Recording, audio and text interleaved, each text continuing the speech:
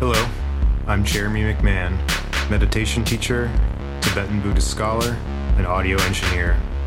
And welcome to Meditating with Friends, a podcast where we explore meditation through friendly conversation. Each episode includes a guided meditation that you are invited to join. If you enjoy this podcast and are interested in working with me one-on-one to help deepen your meditation practice, check out my website, jeremymcmindfulness.com. Now, enjoy the show.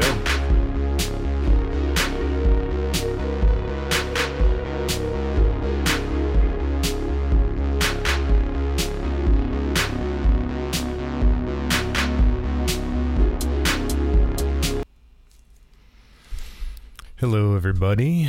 It's your boy, Jeremy McMindfulness, here with another very special episode of Meditating with Friends. This week, it really honors me to have Zeeshan Malik on the show. Zeeshan is the founder, and as he describes himself as the head curator of Brandathon, a really, really cool company that basically does these workshops, like weekend workshops for small startups, small companies that can't afford a full rebrand campaign. And so they pack it all into a weekend. So he's really out there helping the little guys, which is awesome. And he gets a bit more into that. Also, I just want to thank Zeeshan for being really open about his like personal struggles and anxiety. So that's always greatly appreciated. And, it's nice when we can feel comfortable enough to open up with each other, right? So again, Zeeshan, thanks for that level of openness. Really think you're going to enjoy the show. We also talk about mace swinging and exercise in general, another favorite topic of this podcast. So yeah. Again, Zeeshan is a great dude. I think you're really going to like him. Check out Brandathon in the description below. Just some other things. I guess the only other thing is that I want to do my weekly gratitude practice. So this week, I just want to say that I'm grateful that I had my birthday over the weekend, and I'm grateful to have a weekend filled with friends. And, good food and good times and good drink. And, it was awesome. It was an awesome time. So thank you, to everybody that made that possible. But anyway, enough of me blabbering. Let's get into this episode. Check it out. Hello, everybody, and welcome back to another episode of Meditating with Friends. It is your friend, Jeremy McMindfulness, here with Zeeshan Malik. Zeeshan, how are you doing today? I'm doing okay, Jeremy. It's a nice little murky day in New York City. I know, it's so murky. But I kind of love it, too. Sometimes if it's just too sunny and nice and you sometimes I just like hiding in the shadows, like today. So, yeah, I've definitely felt that with these past 2 days of just being like, oh, I just want to sleep. I don't want to do anything. For sure, man. But Zeeshan, thank you so much for being here. I really appreciate it. Now, Zeeshan, I should have asked you this before we started recording, but what's your title for Brandathon? Are you the founder? Are you the CEO? What's your title? I kind of, for the suits, I tell them that, I'm founder and head of curation. And so what that basically means is, I founded this little LLC called Brandathon.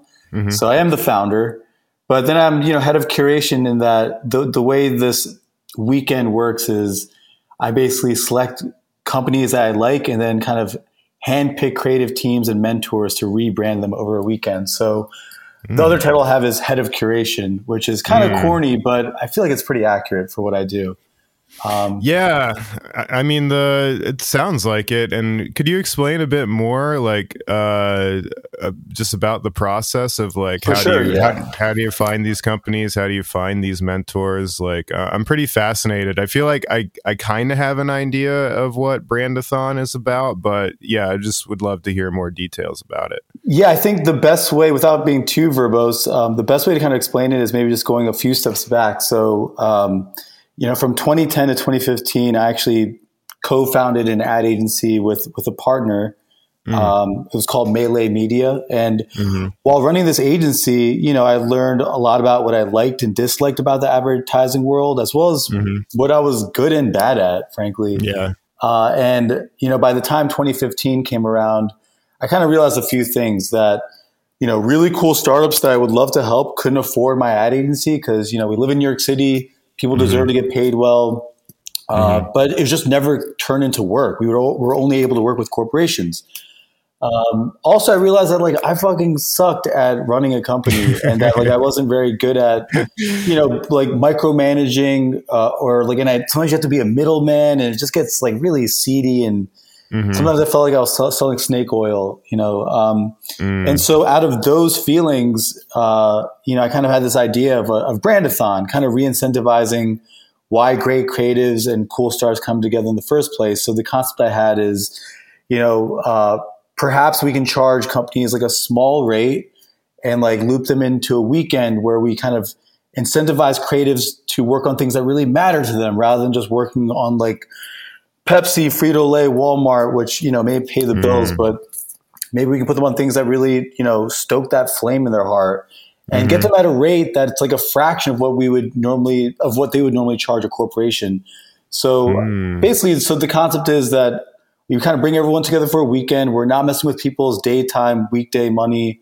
We're definitely inviting them to come to a high impact weekend where for the creatives, it's a big challenge, but they are also incentivized to do blue sky thinking. And for the startups, it's kind of hey, you're along for the ride. We want to hear your opinions, but to be clear, our creatives and our mentors really drive this experience. And so we've kind of, through Brandathon, we've kind of re-incentivized how the creative process kind of works. There isn't any micromanaging or any of that kind of shit. So that's, I think, kind of core to what we're doing here. Cool. Yeah. Well, that sounds really awesome. And then, as a big fan of the creative process, I definitely think, that is really the important thing in this type of work, right? Is the creative process.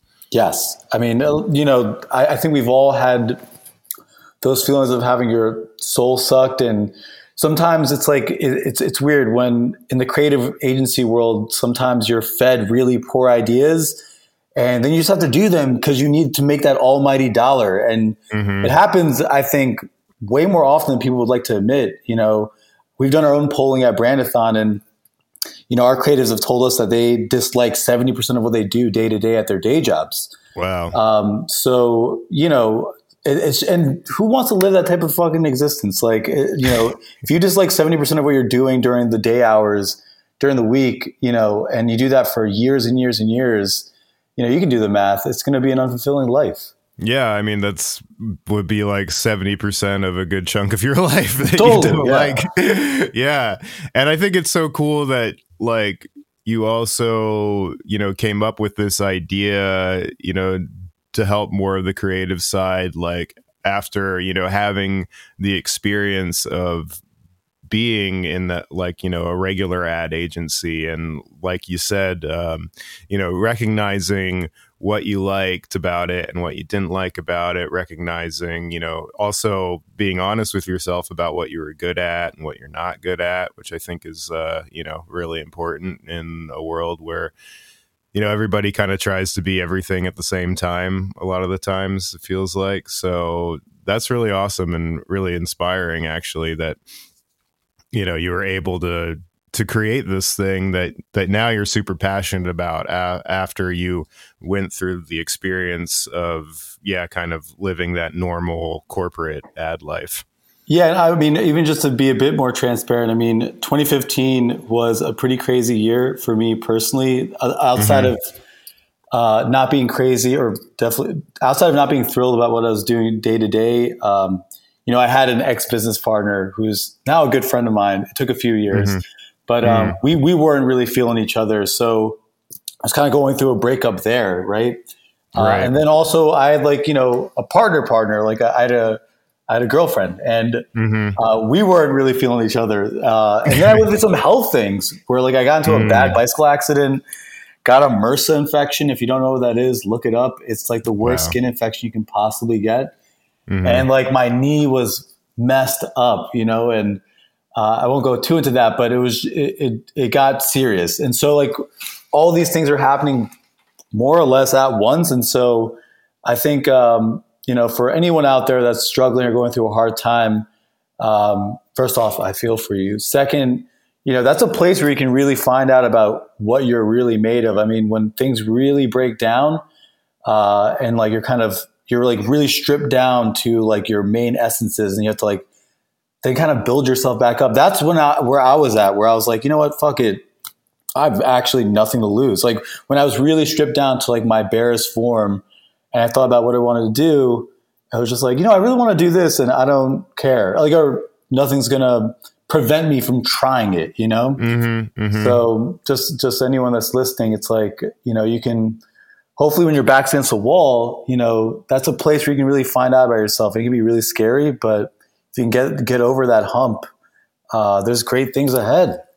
Yeah, I definitely ditto that, man. I mean, I feel that whenever I've been, it's funny, like looking back at my life and like how a lot of times, like what are seemingly like the hardest times of my life, I'm also kind of the most nostalgic for, you know, because like I kind of see like what, even though in the moment at that time, like it sucked, like I see what I got out of it.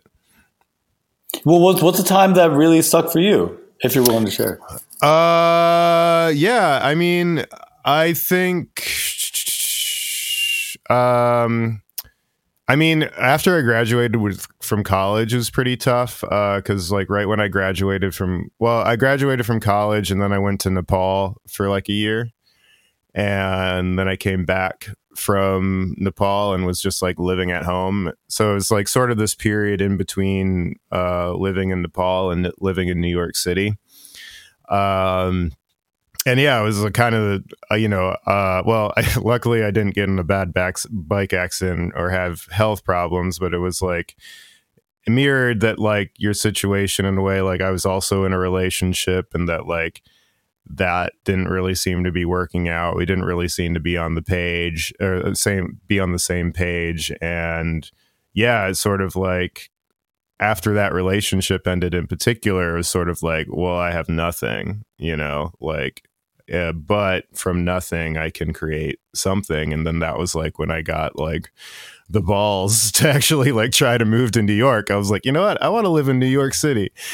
and I was like, you know, I went up to visit it and like I was visiting my cousin and a friend.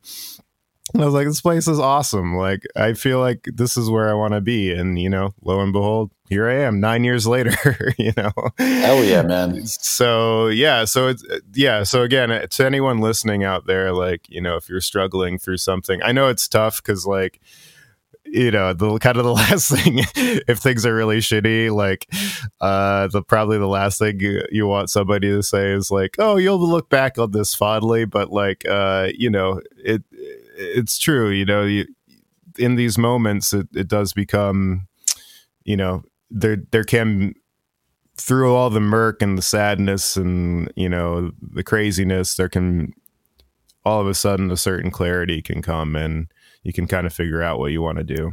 Yeah. I mean, I actually, you know, I feel like life is one of these things where, you know, as we get older, there's going to be more challenges and more confusing things are going to happen. It's just the way it works, whether that's family stuff or whatever, personal health things.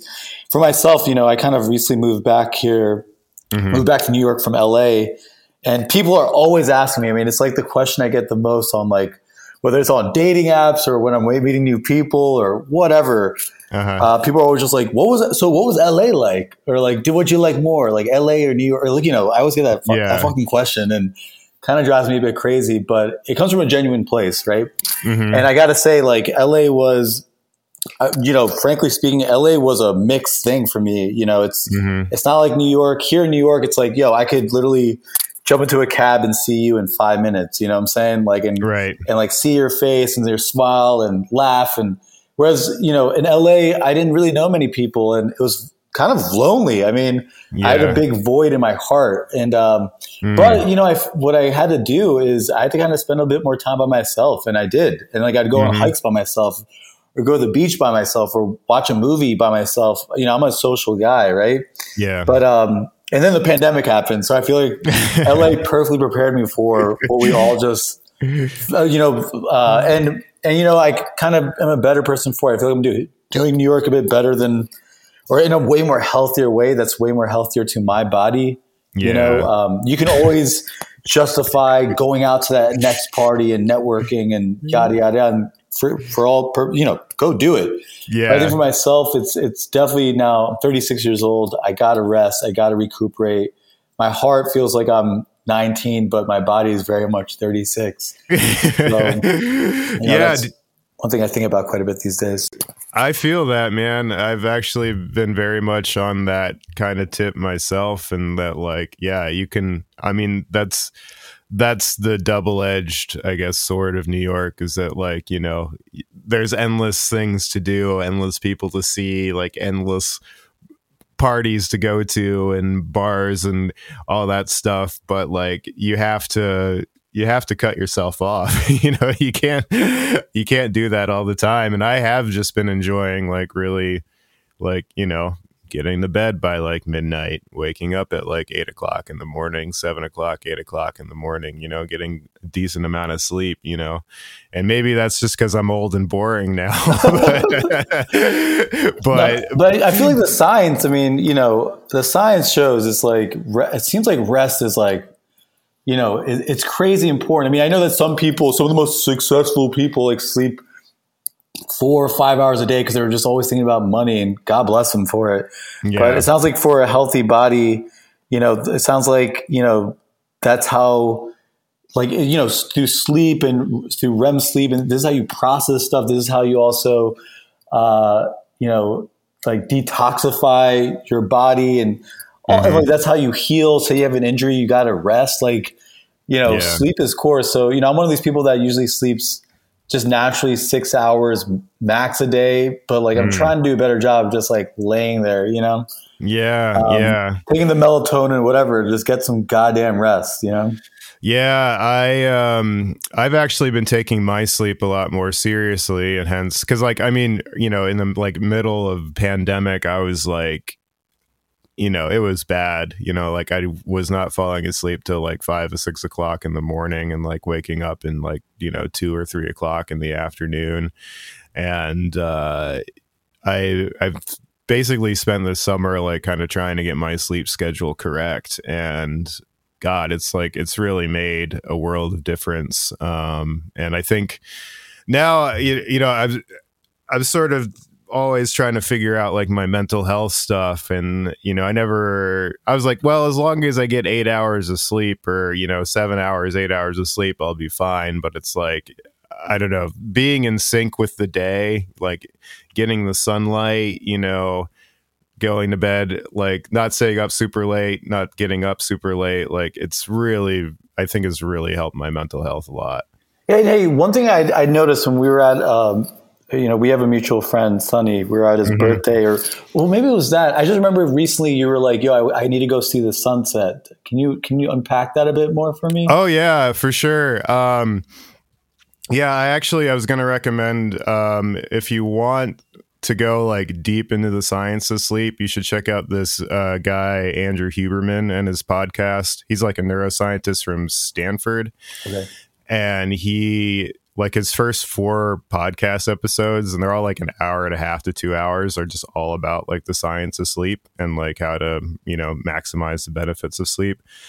But basically, he's a big proponent of getting sunlight in your eyes like when you first wake up, ideally within like the first couple hours of when the sun has risen, because it's something about how the spectrum of like the color of light at that time, due to like the angle of the sun compared to the earth, like that, like resets your circadian rhythm, or basically lets you know, like tells your brain like, oh, this is when I should be waking up. But then when you go watch the sunset, that tells your brain that, oh, it's time to like start prepping for bed. And the thing that made me really want to start doing it regularly, and I try to do it every day, is that, you know, the whole like blue light thing, you know, blue light keeps you awake, like our screens and stuff. Yeah. You know, it doesn't completely, you know, get rid of blue light keeping you awake, but it definitely helps like buffer the effect of blue light. And I mean, as much as I know, like people are like, oh, you know, you should turn off your devices like 2 hours before bedtime. I mean, I guess I've just kind of committed to the lifestyle of like, well, no, I need to watch something before I go to bed. Like my day is not complete until like I've watched like a movie or a TV show or something. So like, and I'm right there with you, man. You know, and I've accepted, you know, it's a lifestyle choice that I made. So like, so whatever I can do to like mitigate the negative effects of that lifestyle choice, I'm all for. But also it's great because you get to see the sunset, and Yeah. you know, it's awesome. And I mean, I've just been so into sun exposure, and you know, I started off this summer being like, I'm gonna get really tan as kind of like a joke, and I thought it'd be funny, but I actually like legitimately think that it really helped my mental health. You know, spending that time outside. Dude, you are, I mean, legitimately the tannest white guy, one of the tannest white guys I know. You know what I'm saying? I mean, you are out there in the sun all the goddamn time. Yeah, dude. And I'm like freaking out now that it's like, I'm like, what am I going to do in the winter and the fall? Like, oh my God. Let's go tanning, man. Let's go to a tanning salon. Yeah. Let's just get fake tans. Yeah, let's do it, man. Well, yeah, I was talking to my friend and he was like, oh, you should go out to Long Island to a tanning salon there. That'd be like the real deal. But yeah, let's do it. Right. I'm down.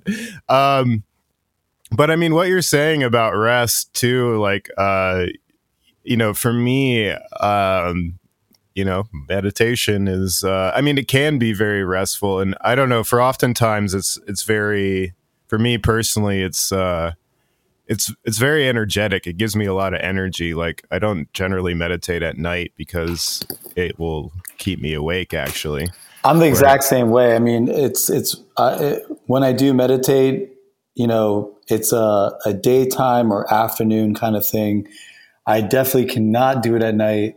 I mean, sorry, I generally do not, unless like it's a group setting or just timing wise, I kind of have to. Mm-hmm. But when I do meditate, it's usually like that. Like instead of maybe drinking a coffee, it'll be like a 2-3 p.m. thing. Mm-hmm. And yeah, I get like that second wind from it. So yeah, I'm the same way. Yeah. And when you meditate, can I ask, what do you normally do? You know, it always depends. I think just one thing that kind of comes to mind, what I've been doing a little bit more recently, and this is like a bit of a story. Like there was a large part of my life where I have a weird relationship with like the beat of my heart, frankly. Mm-hmm. Like, I mean, it's like in a good place now, but going back maybe 7-8 years ago, it was something like the beat, when I could sense my heart beating, it would actually scare me.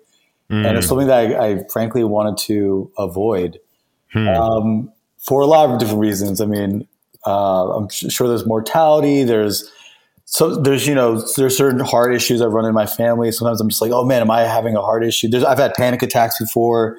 Mm-hmm. You know, so like the heart's been something that's just like, man, as long as it's not bugging me, like the less I hear of it, the better, you know? Mm-hmm. But then like, you know, about 5-6 years ago, I did this like 43-minute long heartbeat meditation where it was just like literally the facilitator was just like, all right, like listen to your heart. And I was like, what? And so then, you know, and it was such a rush. I mean, it's something like, it was pretty cool. Like there was also like some really great guitar, like tunes like accompanying this like heartbeat meditation, and the first 2, 3, 4, 5 minutes were crazy, over the top, uncomfortable, but then it kind of broke through. And anyways, I mentioned all that because ever since then, that'll be something I do pretty often. And like I like I accept the beat of my heart, and it's like really personal, and it's very grounding, all that good stuff. Like you're here on earth and your heart is beating. So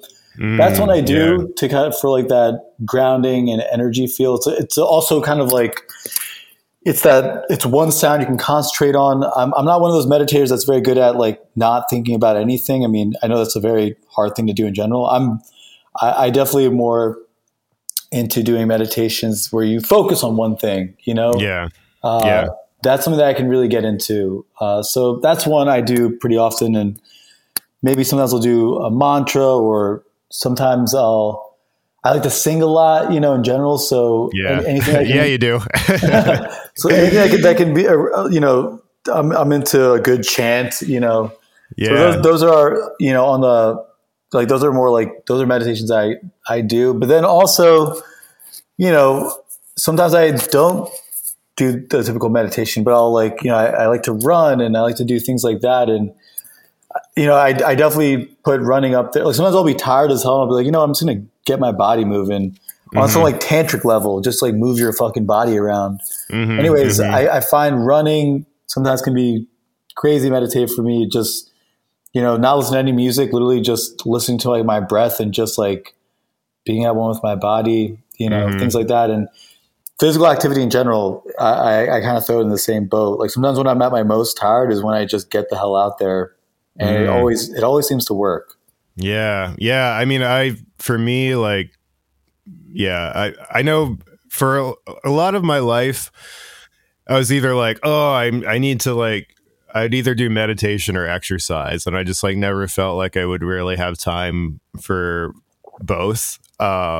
Sure. Which is funny now, because now I'm in the habit of doing both, and I'm like, what was I doing with my time? Like why was I so busy? Like, but yeah, I mean, I think for me personally, like exercise is like fundamental, like for my mental health. Like I've just accepted that, like, I'm going to have to exercise regularly for the rest of my life in order to like be decent in the world. I'm right there with you, man. Same here. And it also like became actually way more motivating for me, instead of being like, I should exercise because I'm fat or whatever. It's like, oh no, I'm going to exercise for my mental health.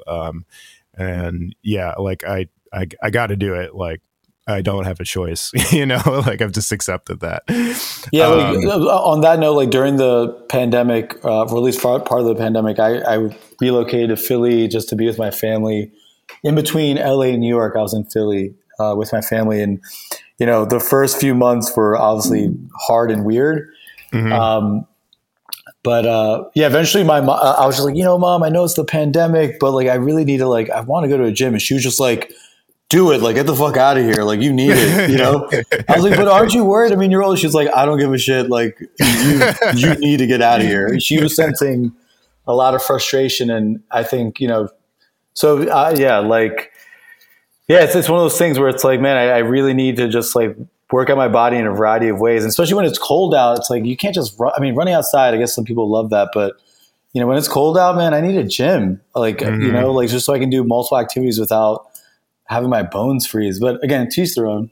Yeah. I'm a gym guy during the winter months. I mean, I love me. I mean, I've been, since the pandemic, I haven't gone back to the gym. I was actually really bummed because like right when the pandemic hit, I had just gotten back into weightlifting again, and like had just signed up for the Y, and I was going to the sauna all the time. I remember like going to the sauna and like talking to the dudes in there about the pandemic and stuff. They're like, and then everything just got shut down. But I've been working out at home now. I finally got a kettlebell. Oh, and nice. I'm like really into that. And I have my mace. Have you seen my mace? Have I talked to you about my mace? I don't think you have. What's Okay. up? It's a mace. It's just like a big steel stick with like a 10-pound ball on the end, and you like swing it around your back. And it's actually that style of exercise, like using maces and clubs and like, kind of more swinging motions, actually is kind of I think it's originally from Iran, but it is like a South Asian thing. Oh, wow. Like from Pakistan and India. And it's like, that's what the traditional like wrestlers in that part of the world, that's what they use. They use a lot of these maces and like clubs and things to train. And then the British brought, clubs back to Europe. And they actually were pretty popular in like late 19th, early 20th century, like health culture. But I really, really like any of these swinging motions, like with the kettlebell or the clubs, because it's just, I don't know, it just loosens you up more in terms of the motion, because you instead of just like going in a linear path like you normally do with weightlifting. And also it's just, for me, it's helped me like kind of with my body awareness and just kind of understanding like how weight works, like swaying something around, you really like kind of feel how your body like shifts to to one side when the weight of it's on the other side, and sort of like getting into this flow. I actually I was talking to Sonny about it, and he was sounding interested in, so I was going to bring my clubs over to his place and do a little routine with him. If you ever want to join and try it out. Yeah, man. I mean, this whole idea of having like when you were talking about mace at first, I was like, are you talking about like the rapper mace, or are you talking about like the spray mace? But it wasn't any of those. It was a mace, man. You're swinging a fucking mace. Yeah. That sounds dangerous, man. I mean, you got to keep it, I think that's not dangerous. You just got to do it right. But it sounds like, you got to be really concentrated. It sounds like some gangster shit. And I mean, I'd be interested. It's pretty cool. I mean, I always do it with the clubs, I can get away with doing them in my room. The mace, it's like, that's a rooftop thing. The rooftop thing, yeah. The clubs I have they're like made of wood, and they're like 2 pounds, so there's like not that big of a deal. But the 10-pound steel thing swinging around, I'm like, I know what I'm grabbing during the zombie apocalypse before I leave my apartment. I'm going to bring my mace with me. Sure. But yeah, it's a lot of fun, and I'm really into it. So yeah, I'll keep you in the loop. And I was thinking maybe we could go over to Sonny's, hang out in his backyard, and do it there. Yeah, I mean, I'm definitely open to trying it out for sure. Yeah. I did want to talk about the heart meditation, because that's really interesting to me. I've never actually done that type of practice before. But again, I mean, I've just been kind of obsessed with this Andrew Huberman podcast, but on another episode, he was actually talking about how focusing on your heartbeat, is actually really good, in terms of developing sort of, I can't remember the word he used exactly, but basically by practicing that, you're better able to perceive like your feelings of what's like going on inside of your body. Because that makes a lot of sense. Because I'm on this big, like body therapy kind of tip. And like, I truly believe that that emotions start their lives as physical sensations, and then we kind of overlay our word for whatever emotion, like we feel our heart begin to race, and, our breathing gets shortened, and we're like, okay, now I'm anxious. but, you know, I feel like the physical symptoms of that happen, you know, before we slap the label on it. So I think just becoming more intimate and more intimate with your like subtle physical sensations, you begin to gain better control over your emotions, because you know, you recognize your heart beating faster, you recognize your breath happening or your breath getting shorter, and you're like, oh yeah, you know, this is anxiety. I've felt this before, you know, it's going to be fine.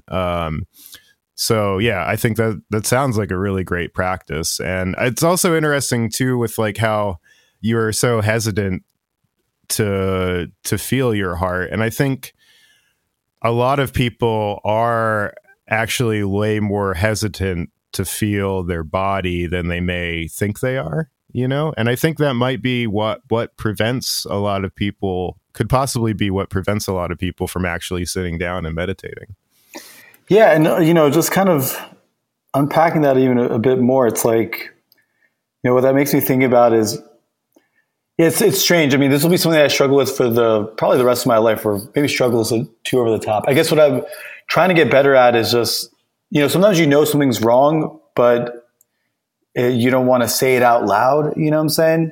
Mm-hmm. And that may happen in relationships. Like, I don't know, say like usually before, like say like I'm dating someone and say maybe it ends, you kind of maybe have like, and then it ends and you like look back and you're like, oh man, like, you know, you'll be like, oh, something was wrong actually, like right there. And like, I wish I'd said something then, you know? Mm-hmm. It's interesting. It's like, and who knows, you kind of just have to let things go with the flow. Right. But sometimes, especially with less with like myself, but more so with like relationships where I'll have a feeling, but then I won't say it out loud. And then I'll be like living in regret about like, oh man, I wish I had like aired this out right then and there. Cause like looking back, there was an emotion, a sensation, a feeling that something was off. And now going back to one's own body, I mean, it's interesting. I'm a very sensitive guy, and I like to think of myself as being someone that can take criticism, that's open to hearing it. But the truth of the matter is, you know, though I'm open to hearing criticism or having real talk, the fact is, unfortunately, that it also, no matter what, like takes me a couple days to process and like deal with it. You know, like I've had some very real conversations over the past couple months, and, you know, sometimes it'll go back to sleep. It will impact my sleep. You know, I know that something has really affected me when I become sleepless, you know? Mm-hmm. So it's, and then that's when, especially when like I become a little bit sleepless, you know, I'll be like, all right, so I'll at least be able to be like, something is wrong. It's not that like my body's, it's like I'm processing something and like I'm in the middle of something. So usually when I'm sleepless, it's like a key identifier of like something is wrong, and I'll get through it. It's going to be like this for a couple days. It's all good.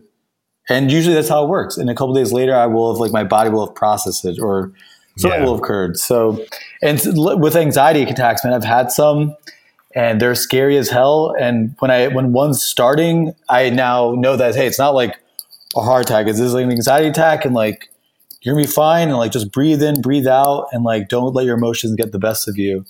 So yeah, just kind of seconding that. You're totally right. Like the better, the more literate you can be about your body and your feelings, the more you can, I don't know, like put unnecessary energy into things, or do unnecessary freak outs, and just like give yourself a break, frankly.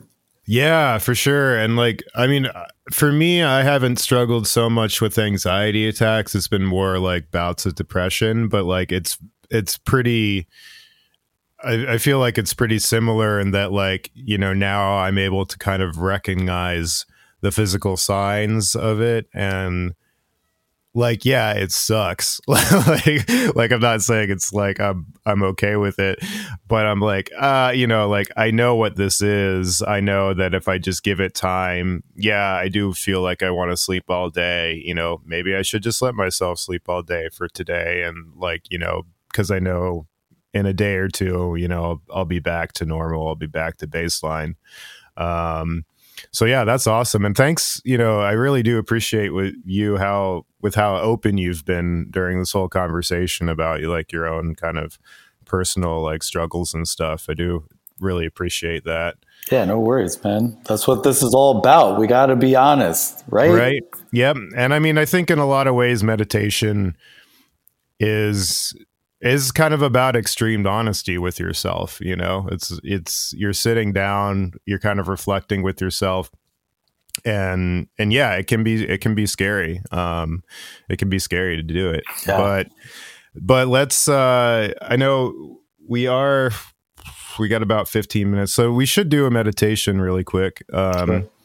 And yeah, let's get scared and meditate. I mean, it is spooky season. Yeah, it's Halloween time. So yeah, maybe that will be my new ad campaign for meditation. It's Halloween's the perfect time to meditate because it's scary. It's scary as hell. Cool. Well, I think for today, why don't we just. You like to do the focus on one thing, so why don't we focus on the breath today? Sure. And I'll keep it about 10 minutes, well, maybe a little shorter because we are running out of time. But yeah, I'll guide you through it. You're in a comfortable seat? Yes. Cool. All right. For those of you who are listening, of course, you are more than welcome to follow along. Just if you're going to participate in the meditation, I would just recommend, sitting down in a comfortable chair, or sitting down cross-legged on the floor, making sure that your posture is relatively straight, but not tight. And you can feel free to meditate with your eyes open or closed, whatever is most comfortable for you. And at the sound of the bell, we will begin.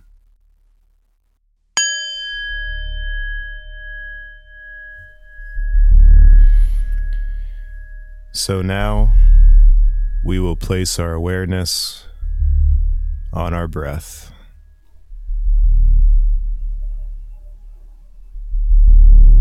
Just noticing how our breath feels right now in this moment.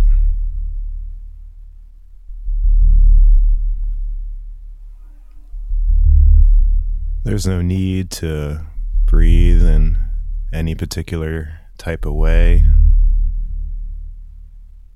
Just breathe how your body wants to breathe.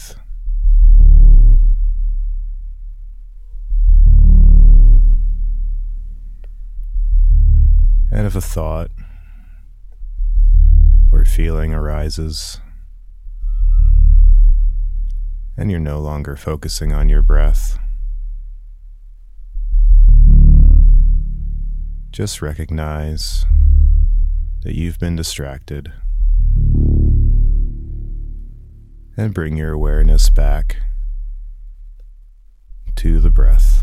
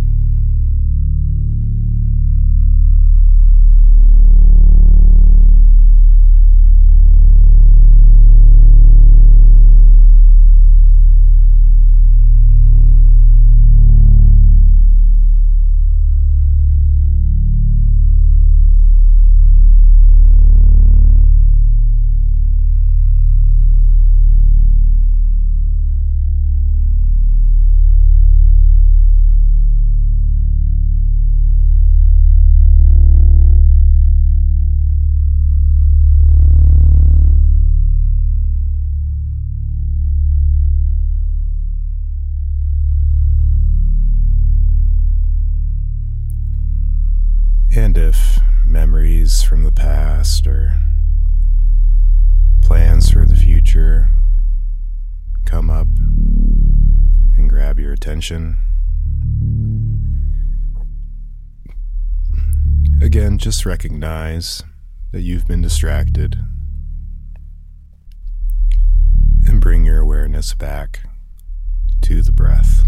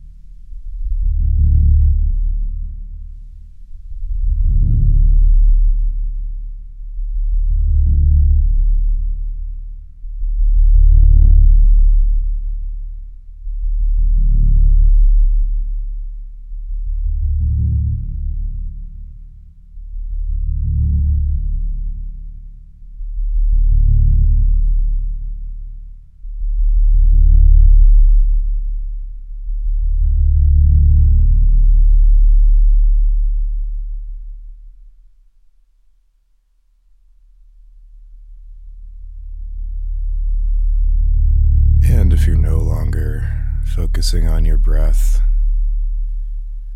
that is truly okay.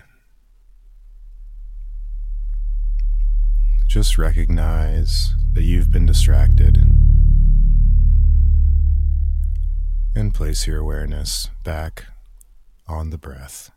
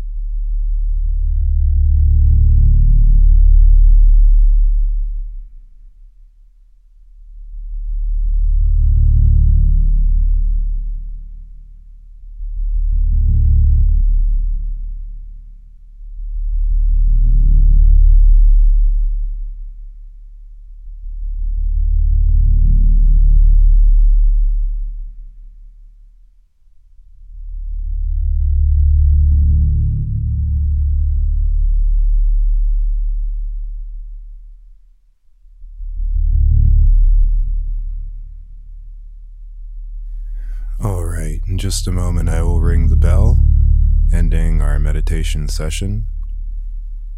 Once I ring the bell, I invite you to join me in a bow, dedicating all the merit that we've accrued today to the benefit of all sentient beings.